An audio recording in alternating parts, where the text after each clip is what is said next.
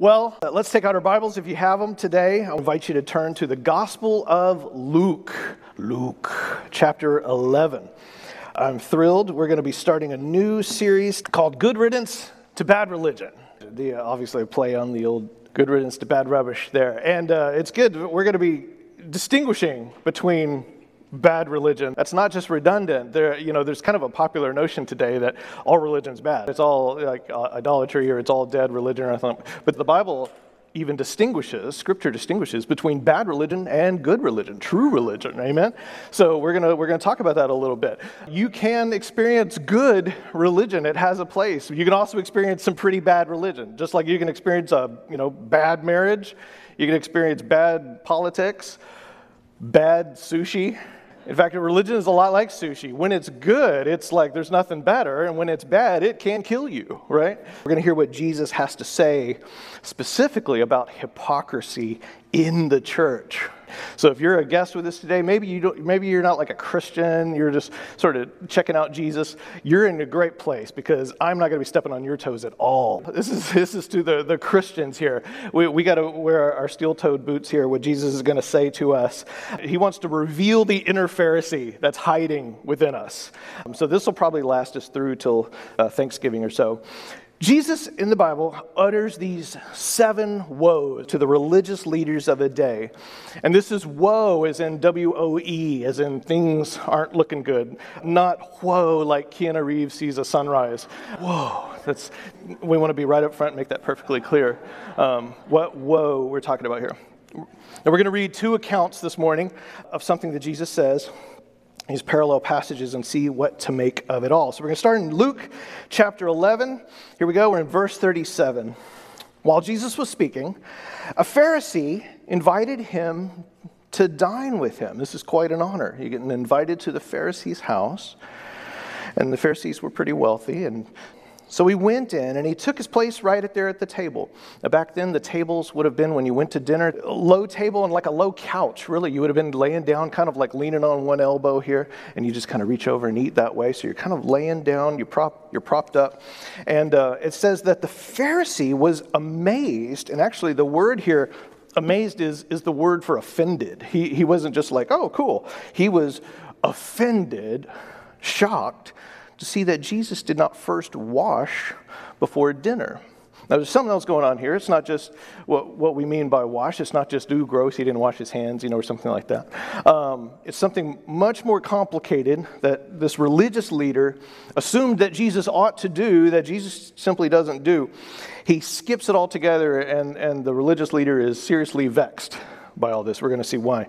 In verse 39, it says, "Then the Lord said to him, now you Pharisees," remember, he just got invited to dinner here. "You Pharisees clean the outside of the cup and of the dish, but inside you are full of greed and wickedness. You fools."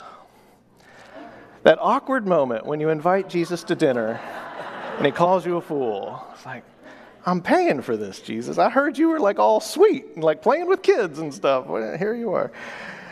So now, these Pharisees, these are the religious leaders.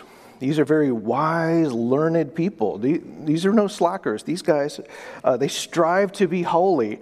They are the religious authorities of the day. They're supposed to provide the spiritual example for the people. That's the way they viewed their lives. And instead, he calls them just a bunch of hypocrites. The way they're acting, there's something about the way they're acting, they're living their lives, it makes Jesus furious. He's not holding back. What we're going to see over the next few weeks is that as we work through these woes, this is not kind of the polite, airbrushed, sweet Jesus with the feathered hair that we sometimes, imagine Jesus to be, like holding a puppy in one arm and a kid in another. This is a different, this is cranked up Jesus, right? Something has seriously ticked him off. You fools. And by the way, fool in the Hebrew, some of you know this, that Hebrew, this is a deep, powerful accusation here. He's not just saying, you silly gooses. No. A fool in that culture was basically somebody who ignores reality, ignores and denies God by their actions, they would be called a fool. The word for it was this word aphron in the Greek. Aphron, a meaning without, and phron meaning intellect. So like aphron, without, it was the height of an insult. It's not something you wouldn't even say this to a guy on the street, much less kind of a respected religious leader, right? You aphrons. It sounds a little dangerous, right, when you say it. With you people without understanding, you blind Pharisees, you fools, you don't get it. And then he says, did not the one who made the outside make the inside also? Which is kind of an interesting statement. We'll talk about that more in our home life groups this week. But there's something here. There's some sort of tradition, the ritual these religious leaders see as very, very important. And Jesus just blows it off. And then he denounces them for it. You know what your problem is? He says, you got this whole thing you invented around the cup, but you're actually full of greed and wickedness. By the way, don't you just love how unafraid Jesus is to speak? He'll speak truth to power, right? He's unafraid. He will comfort the disturbed and disturb the comfortable. You know, I love that about Jesus. He zeroes in right what it is we need, we need to hear. Now, there's a couple of different places these woes are recorded.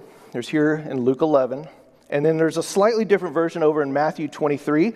So if you have your Bibles, you can turn over there to Matthew chapter 23. Over the next couple of weeks, we'll be bouncing back and forth between these two accounts. Oftentimes what we see is that Jesus would say something and either he said them on different occasions, so they were recorded multiple times, or the different writers recorded the same occasion but kind of put their own spin, their own perspective, whatever struck them as more consequential or whatever. And so very often we get a better perspective when we read all the Gospels. We kind of get a complete picture of what Jesus is saying.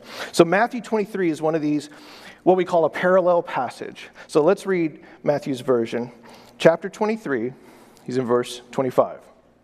He says, "Woe to you, scribes and Pharisees, hypocrites," there it is, "for you clean the outside of the cup and the plate, but inside they are full of greed and self-indulgence." So Luke's account, if you remember, it mentions their greed and wickedness. Here it's greed, self-indulgence. And he declares, "Woe to you." Woe. The woe was this warning. It was a dire, serious finger-pointing warning where he's going off on these guys. "You blind Pharisee." Again, how to win friends and influence people, right? When you're invited over. "You blind Pharisee, first clean the inside of the cup so that the outside also may become clean." So once again, there's some sort of landmine here that Jesus has stepped on. This cultural thing that Jesus just doesn't pay attention to, the Pharisees consider very important. It arouses all their indignation, and that in turn arouses Jesus' indignation, and he launches into this rant, "Woe to you." So what's happening here? Let's look. Jesus has stepped into a religious dispute of the day. Now in those days, religious people would get into these very passionate, argumentative debates about the finer points of religion, very minute details around religious matters, and sometimes they would end up splitting over things that ultimately really didn't matter. Very, very different from our day. We hardly can understand what that would be like, but that's what's happening here. His day was so different. Now, why was this a big deal? In Jesus' day, there were religious movements among the Jewish people. There were the liberal progressives, you could call them. There were the conservative traditionalists. Again, much different than our day. But what does Jesus do? He does what he always does. He picks a third way, right? Jesus, pa-chong, he always goes third way, right, when people are trying to pin him down on something. So let's try to understand what this landmine is. First of all, in the Jewish world of Jesus' day, every single tiny facet of life, everything, every part of life was infused with spiritual significance. There were rules and rituals and requirements that governed every single moment of your day, everything, every action you took, from the very first words you were to speak when your feet hit the floor after getting up in the morning, to the food that you ate, to how you ate the food, to what you wear, to what the fabrics you were wearing could be made out of, your clothes, how you conduct business, your money, your sexuality, how you butcher an animal, how you farm, how you harvest, how you treat and the words you use to your neighbor, your wife, your husband, your kids, your parents, everybody, your guest in your home, how you removed your shoes when you went into a home, how you trim your beard and style your hair. Everything was governed by these rules. Why? Well, because central to the Torah, the first 5 books of the Bible there, is this, central to being a child of God is this understanding that all of life is sacred. All of life. Everything had significance. Everything you did. All of life was lived in the presence of God. And everything you did was you were an embodiment. You walked around, even to the market or to school or wherever it is, but you were the embodiment of God's favor and His blessing. And that other people would see that on you. The earth is the Lord's and everything in it, was the scripture. And we've talked about this before. Even the Hebrew word for spiritual is just the word for breath. Right? And so literally, just your very breathing is this fundamentally spiritual act. Every breath is like a reminder of the divine presence, of the one who gives you one breath after another, after another. And so they would say things like in Deuteronomy that, to teach your children as you're walking down the road, not just at church on Sunday, but teach your children all week long as you walk down the road, as you do the things you do. Some of the Jewish people, the men would wear scriptures in a little box on their head, and they still do that today. Some of the tribes there in the sects there in Israel today, and they wrap their wrists and hands in this reminder, these little leather straps to remind them of the presence of God, the ever-present just glory of God all around them, all around them. So this is the idea that God is not just contained in the walls of the church or the synagogue. He is out there, right? He's loose. He is out into the world. Have you ever had that time where you were just gazing at a lake or a pond or a mountain or even stared at a really beautiful painting for a long time or something like that, and you just got lost into it. And that realization just kind of hits you, here too is God present, right? Right now, He is present in this too. He's right here. And that sudden awareness that you're surrounded by this world that is created and sustained by God, inhabited by His presence in every crevice. So central to growing in our faith today is our walk with Christ is this understanding that this profound fact that all of life is lived as a spiritual being. You are a spiritual being. Amen? Amen? There isn't religious life over here and then normal life over here, because all of life is sacred. All of your life is sacred. When we clue into that, one of the things we do is we stop sitting around waiting for those spiritual goosebump moments to inspire us, right? Because we start to become aware of the presence of God all around us, even during the most mundane of actions that we're doing, washing the dishes or whatever it is. We're aware of the presence of God. Even here, God is, right? And because of this, for the Jewish people, one of the most important spaces of your day was at mealtime, getting around the table. For a good Jew, the meal was someplace where you encountered in a very tangible form the reality of the sacred. The meal was special, right? Can you say fajitas? Right? I mean, is there any more sacred food than the fajita? Oh, Mama Ninfa, thank you so much for delivering that to the human race. This is a beautiful thing. In fact, in a Jewish home, the table was called an altar. That was the altar, because that's where you would come, you would gather with friends and your family, and food, you think about food comes from the earth. The earth is the Lord's and everything in it, right? And so food sustains you, literally. You don't eat it, you die. And they saw food itself as this miracle of creation. They didn't exactly know how it worked, but it works. It's played out season after season, from seed to plant to on our plate to putting it in our bodies. It's nourishment. And it was just another reminder that all of life is sacred. All of life is sacred. But now what happens because we're human beings, we tend to have these little foibles. Religion can step in. Religion steps in. It's trying its best. It's trying to help. It's trying to bridge that gap between the physical and the mysterious. And what happens is religion says, well, we ought to be very careful about how we approach this meal. We should do it as respectful as possible. And so over time, the ways in which you prepared the meal, the ways you washed your hands for the meal, the prayers that you said as you prepared the meal, then the ways in which it was served, the ways it was prepared to eat the meal. So there's this ritual for the cup, and there's a ritual for the bowl, and there's a ritual for the dish. And they're all cleaned already. You know, they cleaned their dishes before the meal, but then they come to the table and they got to be like cleaned again in the right ritualistic way. Well, what about the way in which you clean the cup? And how much of the cup do you clean? Do you have to clean the whole thing? What about the bottom? You know, it's almost like watching OCD grow on a national scale. Is kind of like reading some of the parts of the Old Testament. And so over time, what happens is added onto this beautiful, simple truth that all of life is sacred and food is central to life, and God gives us these blessings. Added upon that are layer upon layer, layer upon layer of religious ritual that you would go through before you ate the meal. So eventually, the central truth gets lost.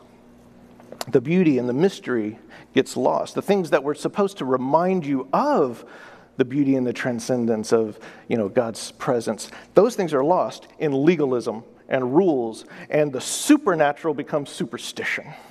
And that is something that happens today, right? The supernatural becoming superstition once again.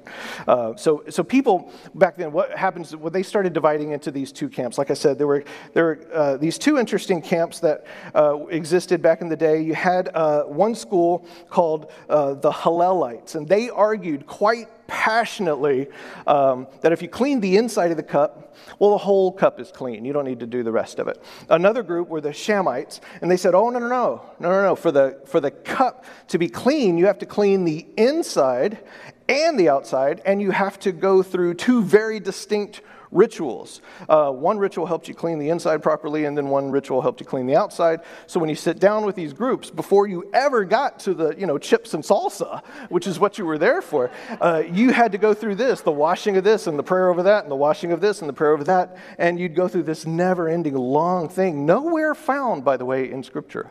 This is not in Scripture. It's simply added over the years, traditions added over the years. So by the time you actually got to the food, you were like, dude, I'm not even hungry. I need a nap. I'm tired. I'm weak. And here comes Jesus. Here comes Jesus, the creator of everything that's on the plate in front of him, right?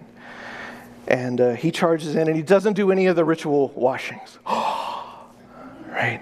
Now, for a Pharisee, this is highly offensive, right? Jesus, you are rejecting all of these endless rules that we have built up.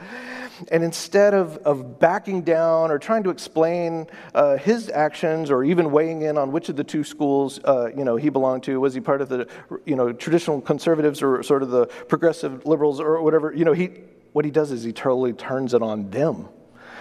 He turns on me. He says, you know what your problem is? I'll tell you, woe to you. He says, you make all this effort to clean the cup, and you define your righteousness by how well you're keeping the cup ritual. That's how you define your righteousness, how well you follow these rituals. And then he spins it. He makes the cup about their own soul. But your cup is filled with greed and self-indulgence and wickedness. You religious people have become so obsessed with how things look on the outside and the minutiae of these rituals. Your insides are just filled with all sorts of garbage. And Jesus says, this is hypocrisy. This is bad religion gone amok. He calls them foolish, blind. And he's reminding them, right, that these are the religious leaders that are, he's saying, how are you ever going to lead the people into the kingdom life of God when you're so obsessed with your rituals and your outer appearances that your insides are filthy? Now, real quickly, I want to look at a couple of the actual words Jesus uses here. We'll get at the larger themes that he's going for us here.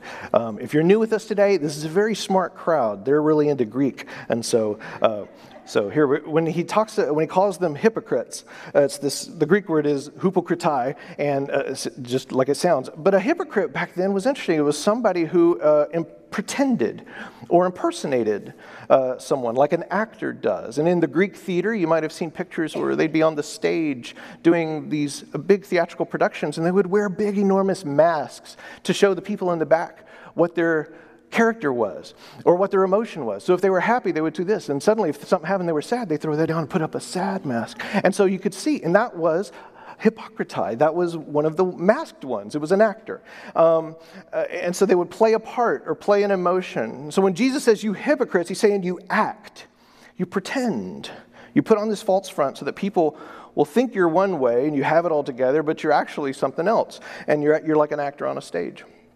Then Jesus uses the word for greed. It's this word harpazo, and it means to seize with force. You greed, it's to take something forcefully. You're never content. You're always having to have more. It could be used for robbery, just out and out robbery from someone else, but other times it's just an unquenchable thirst for more. You have to have it. You have to have the latest one. The 13.2 just came out, so I got to have that one, right, or whatever it is. You see it and you take it, and it's making you miserable, and it's probably making everybody around you miserable as well. And then when he says your cup is filled with self-indulgence, it's this word akrates, and it means without strength or self-control. Essentially, it means you're unable to govern your urges, your longings, your addictions, your destructive habits. And so it's actually like impotent or weak. You can't stop your urges that you have. And so a person can't control, and they would fall every time. So Jesus is saying, your problem, you know what your problem is, guys? He says, you act like everything's fine. You're wearing the nice robes. You're doing all this stuff. You're doing the pretty cleaning of the cup. You're like all polished and clean on the outside, but the truth is you're all talk. Inside, your lives are unmanageable. Now, what does Jesus say to do about this? Because remember, we're not here just for history lesson. We're here to say, Jesus, what are you saying to me, right? It's easy. I have to remind myself, when we read the scriptures, we like to sit on the side of Jesus and go, yeah, give it to him, Jesus. But we're actually the ones he's given it to, right? So we're the Pharisee. So Jesus, what are you telling me? What are you talking to me about? Let's turn back over to Luke 11 for a second, because he adds an interesting thing to Luke 11. So these people are filled with greed and wickedness. Now look at them. It's such an odd solution that Jesus gives them for their problem. In verse 41, he says, but now for what is inside you, be generous to the poor, and everything will be clean for you. That's a really odd thing to say, kind of to me. I expect Jesus to say, you guys are all messed up on the inside, so repent. Right? Confess your sins, pray a prayer, get your theology right, your doctrine right, your thinking right. But what Jesus says here is surprising. He says, you're filled with this spiritual gunk. Here's what you need to do. Be generous to the poor, and everything will be clean for you. Now, why does he say this to these people? He doesn't tell this to everybody, but in this occasion, what is he doing? Many of these people that Jesus is speaking to had tremendous means. They were people of wealth. The Pharisees were usually doing all right.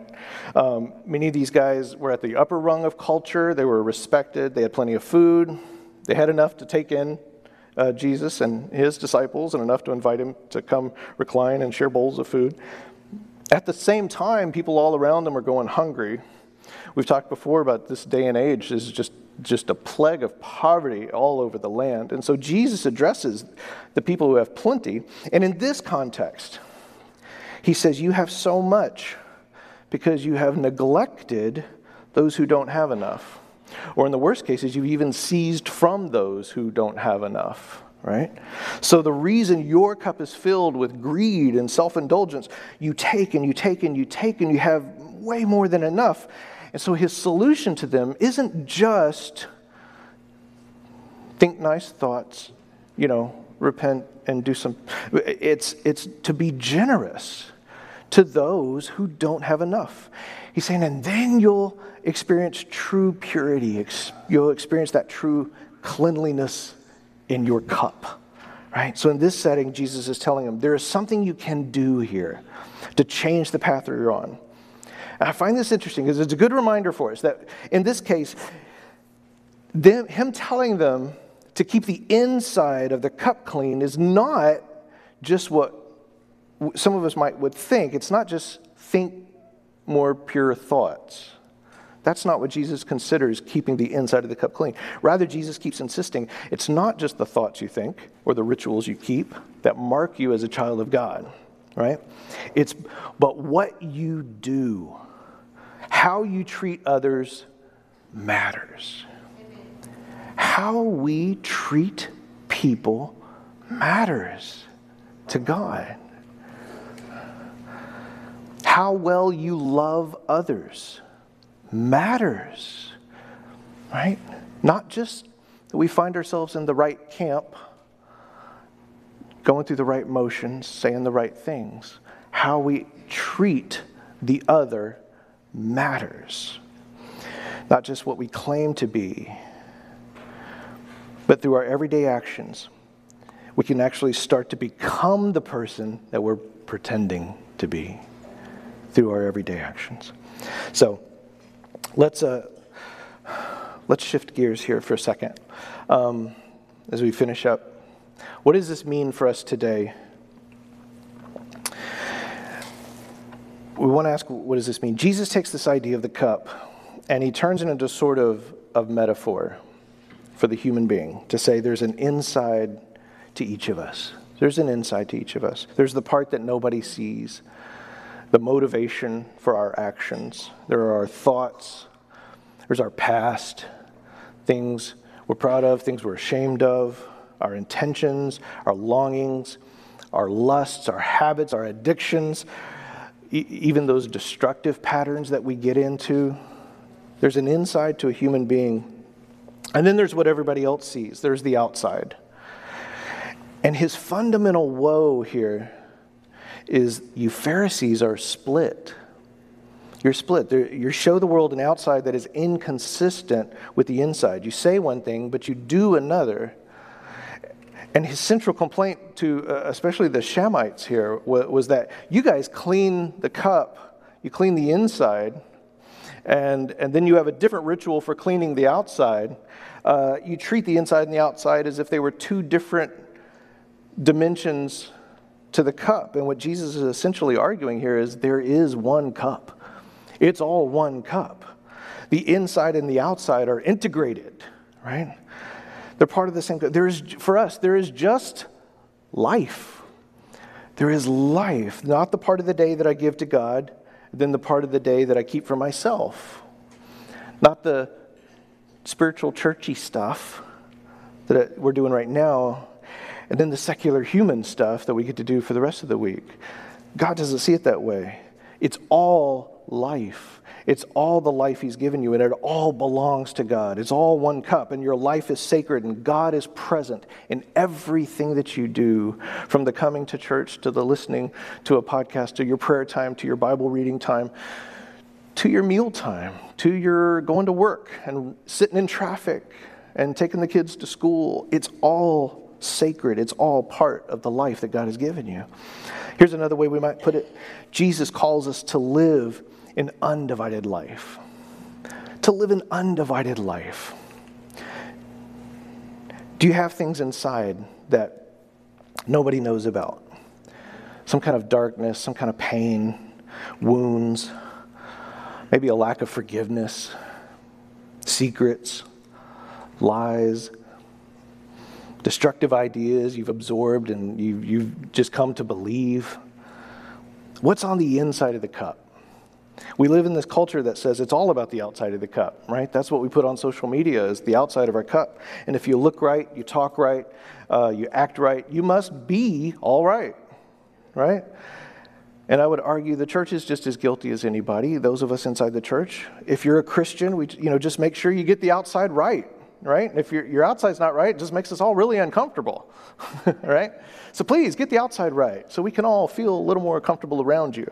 That's kind of the message we don't mean to send it, but we often do. Use all the right Christian language, belong to the right party, listen to the right Christian music, wear the right clothes, keep up the proper appearances. That's all that really matters. And this is what gets Jesus cranked up. We're going to see this over the next few weeks. He's not done. This attitude of the Pharisees, that's like, if we just get the outside right, everything would start going well for us, right? We could take back Israel for God. That was their goal, If we just all would get our outside right, and we don't have to worry about actually living and, loving others or living an authentic, honest community with other people. Jesus attacks this with a vengeance.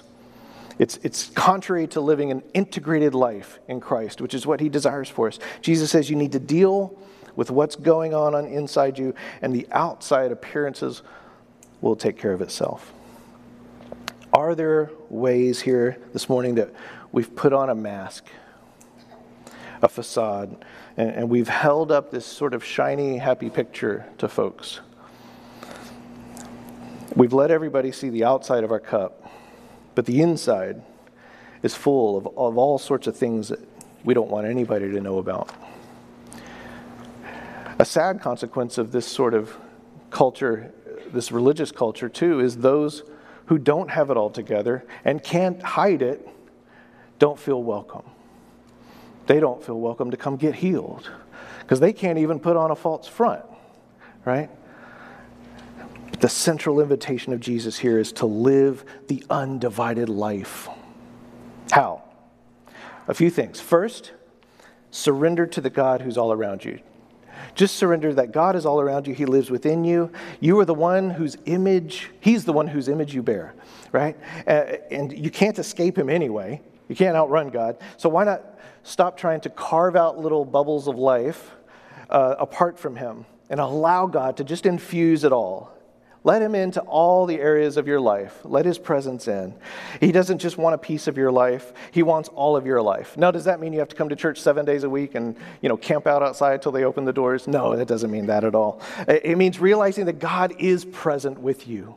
Wherever you're doing, whatever you're doing, whether you're here serving the body of Christ, in some volunteer capacity, or you're sitting in IHOP feeding your face, wherever you're at, God is there. The whole earth is full of his glory. The whole earth is the Lord's and everything in it. So just surrender to the God who's all with you all day long anyway. Second, how do we live the undivided life? By refusing to ever again wear a mask. That's easier said than done. But just refuse the mask. Just throw them all out. Refuse to ever wear the mask. Jesus says strong words. Hypocrite. I've never met a person who enjoys being called a hypocrite, right? That's never a good thing.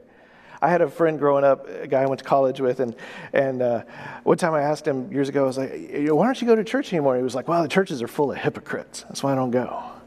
I was like, well, I can't argue there, but Jesus didn't say, you're a bunch of hypocrites, so stop going to church. He just said, stop being a hypocrite, right? So have you ever found yourself just saying, I'm so tired of acting? It takes a lot of energy, doesn't it? Keeping up the front, pretending. If you feel that way, that is the Holy Spirit nudging you towards truth, telling you that maybe you're living a divided life, and you can deal with that today.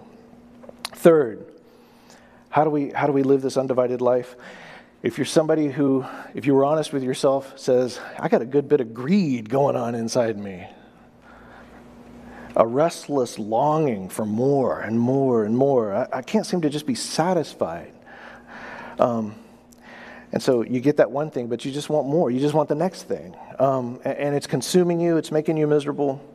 Jesus uses the phrase self-indulgence, right? That lack of control. I just feel powerless to stop this craving, the appetites, the longings that you seem unable to control. Today, we need to be honest about those things. It starts with just being honest about these things, right? And we're not going to call you to stand up and tell us your sins, but it's being honest about it first right now, just right now between you and the Lord. The invitation from Christ to each and every one of us, the cure to greed, he says, is generosity. Generosity specifically to the poor. Generosity toward the poor, the underprivileged. Generosity to the stranger, the widow, the orphan, the immigrant, the one who's out of work, the single parent. Generosity. And for sure, generosity with our money, but also just generosity of spirit. Right? This is something we could so use in the American church today. A generosity of spirit. Right? Patience toward people who try your patience. Mercy toward people who need mercy as you once needed mercy. Right? Be instrument of mercy and grace. Because our God is the good Heavenly Father. He's a good Father. He's never short of mercy. He never runs out, right? Like the song we just sang, He's new every morning. Great is His faithfulness. Every morning His mercy is new. Every single morning. He's never short of it. He's never short of grace for those who will just humble themselves enough to fall into His arms. To just say, yeah, I need it again. I need it again, Lord.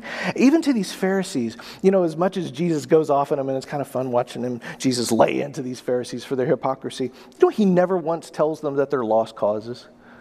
He never tells a Pharisee, you're a lost cause. He never turns them away, any of them who come to repent or to truly receive, right? Like Nicodemus, we looked at that one Pharisee who came. He never turns them away.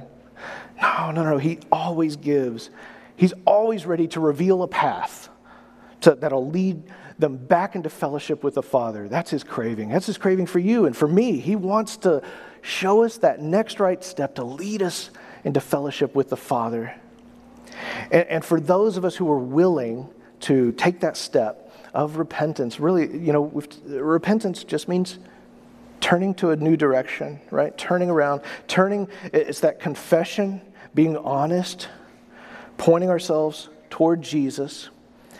And where there's always mercy, right? We can know there's always mercy there at the cross. We can always go. We're not doomed to woe. When He gives these woes, it's not, you're doomed to this. This is the last word. No matter what we've done or how big of a Pharisee there is living inside us, He's always ready to shine the light in and help get that Pharisee out. Amen?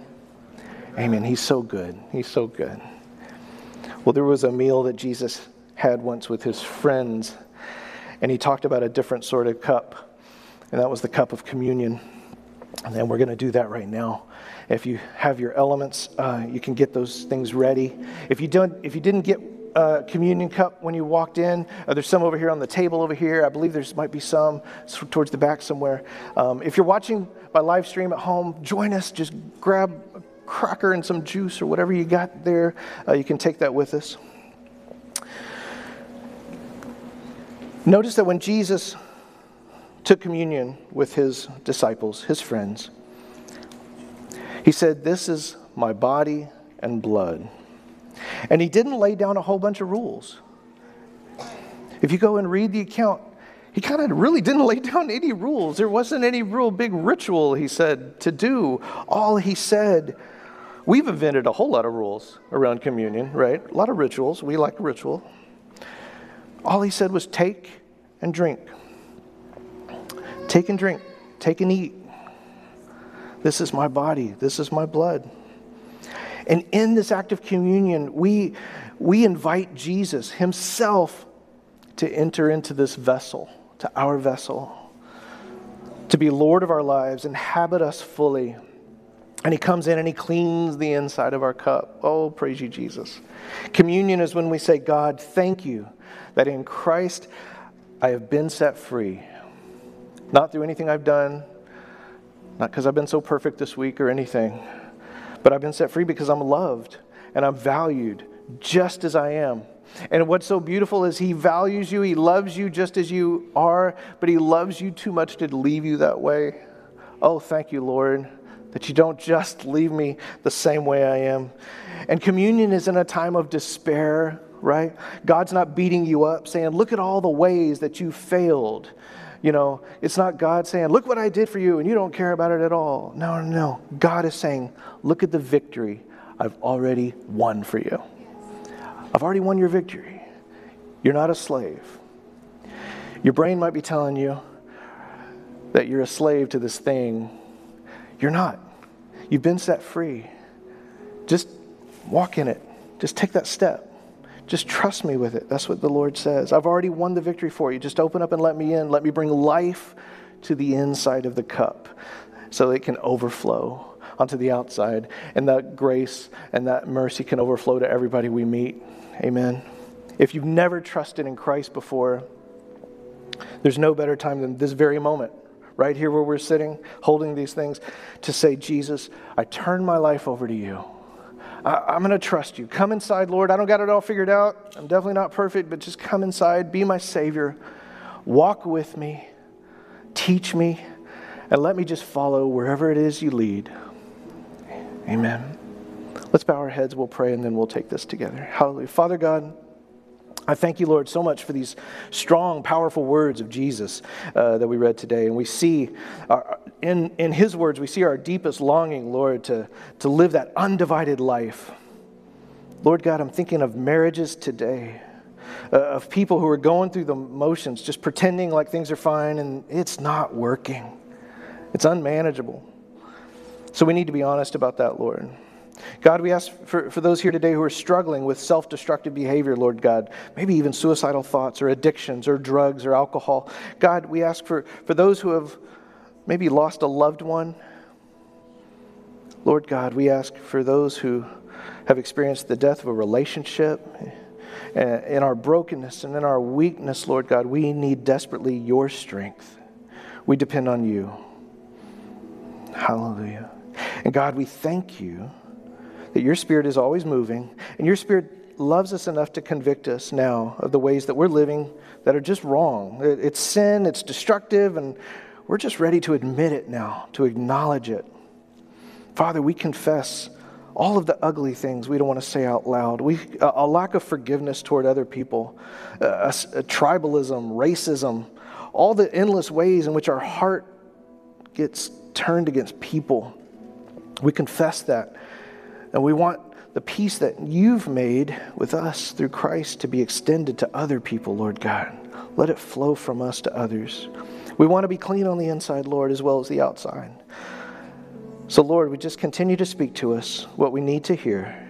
We ask you, God, to meet us with your love, with your grace, with your healing, and all the places that are filled with darkness, Lord. Shine your light. In all those places we feel like a slave, bring liberation, Lord God. In those places we feel despair, bring hope, Lord. In our brokenness, we cling to Christ's broken body and his blood poured out. And we ask you in our own brokenness and being poured out so that you will meet us and heal us. And in that we take this bread and this cup in remembrance of what you did for us, Lord. Hallelujah. Amen. Amen. Amen. Here we go. The body of Christ broken for you. Let's take the bread.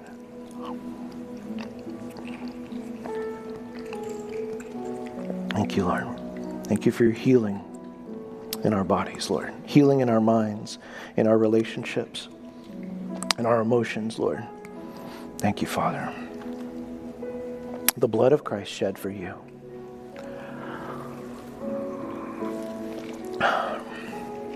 Thank you, Lord, for the forgiveness of sins. You have made us into new creatures today. We praise you for that, Lord Jesus. We praise you for that, Lord Jesus. Give the Lord a praise offering this morning because he's so good. Thank you, Lord God. Thank you, Lord. Hallelujah, hallelujah. Amen. Well, our prayer partners, you guys can come down front now. If you're here today and there's anything that you need prayer about, something going on in your life, you need someone, you just need another brother or sister in Christ to just stand with you in prayer. You don't want to go through this thing alone. Don't suffer in silence. Don't suffer by yourself. We're supposed to bear one another's burdens. That's what Scripture tells us. Come forward. Let these guys pray for you in faith. If you want to send us a prayer request electronically, there's a lot of different ways to do that too. We've got a whole prayer chain of people who love to pray with you about whatever's going on in your life. And these are awesome people of faith. They will pray with you. Amen? Amen. Praise the Lord. Will you stand to your feet with me this morning? Let me bless you. In just a few minutes, we're going to have the honor of baptizing some folks. And so that is going to be so exciting, so fun. Just one of our very most awesome favorite things to do. It'll be happening right over here. You're welcome to stay and watch these guys and cheer them on as they get water baptized. If not, hope you have a wonderful, wonderful day and a wonderful week. May the Lord bless you and keep you. May he make his face to shine upon you and be gracious to you. May he lift his countenance upon you and grant you his mercy in this day that we're living in. Grace and peace be with you guys. Bye-bye.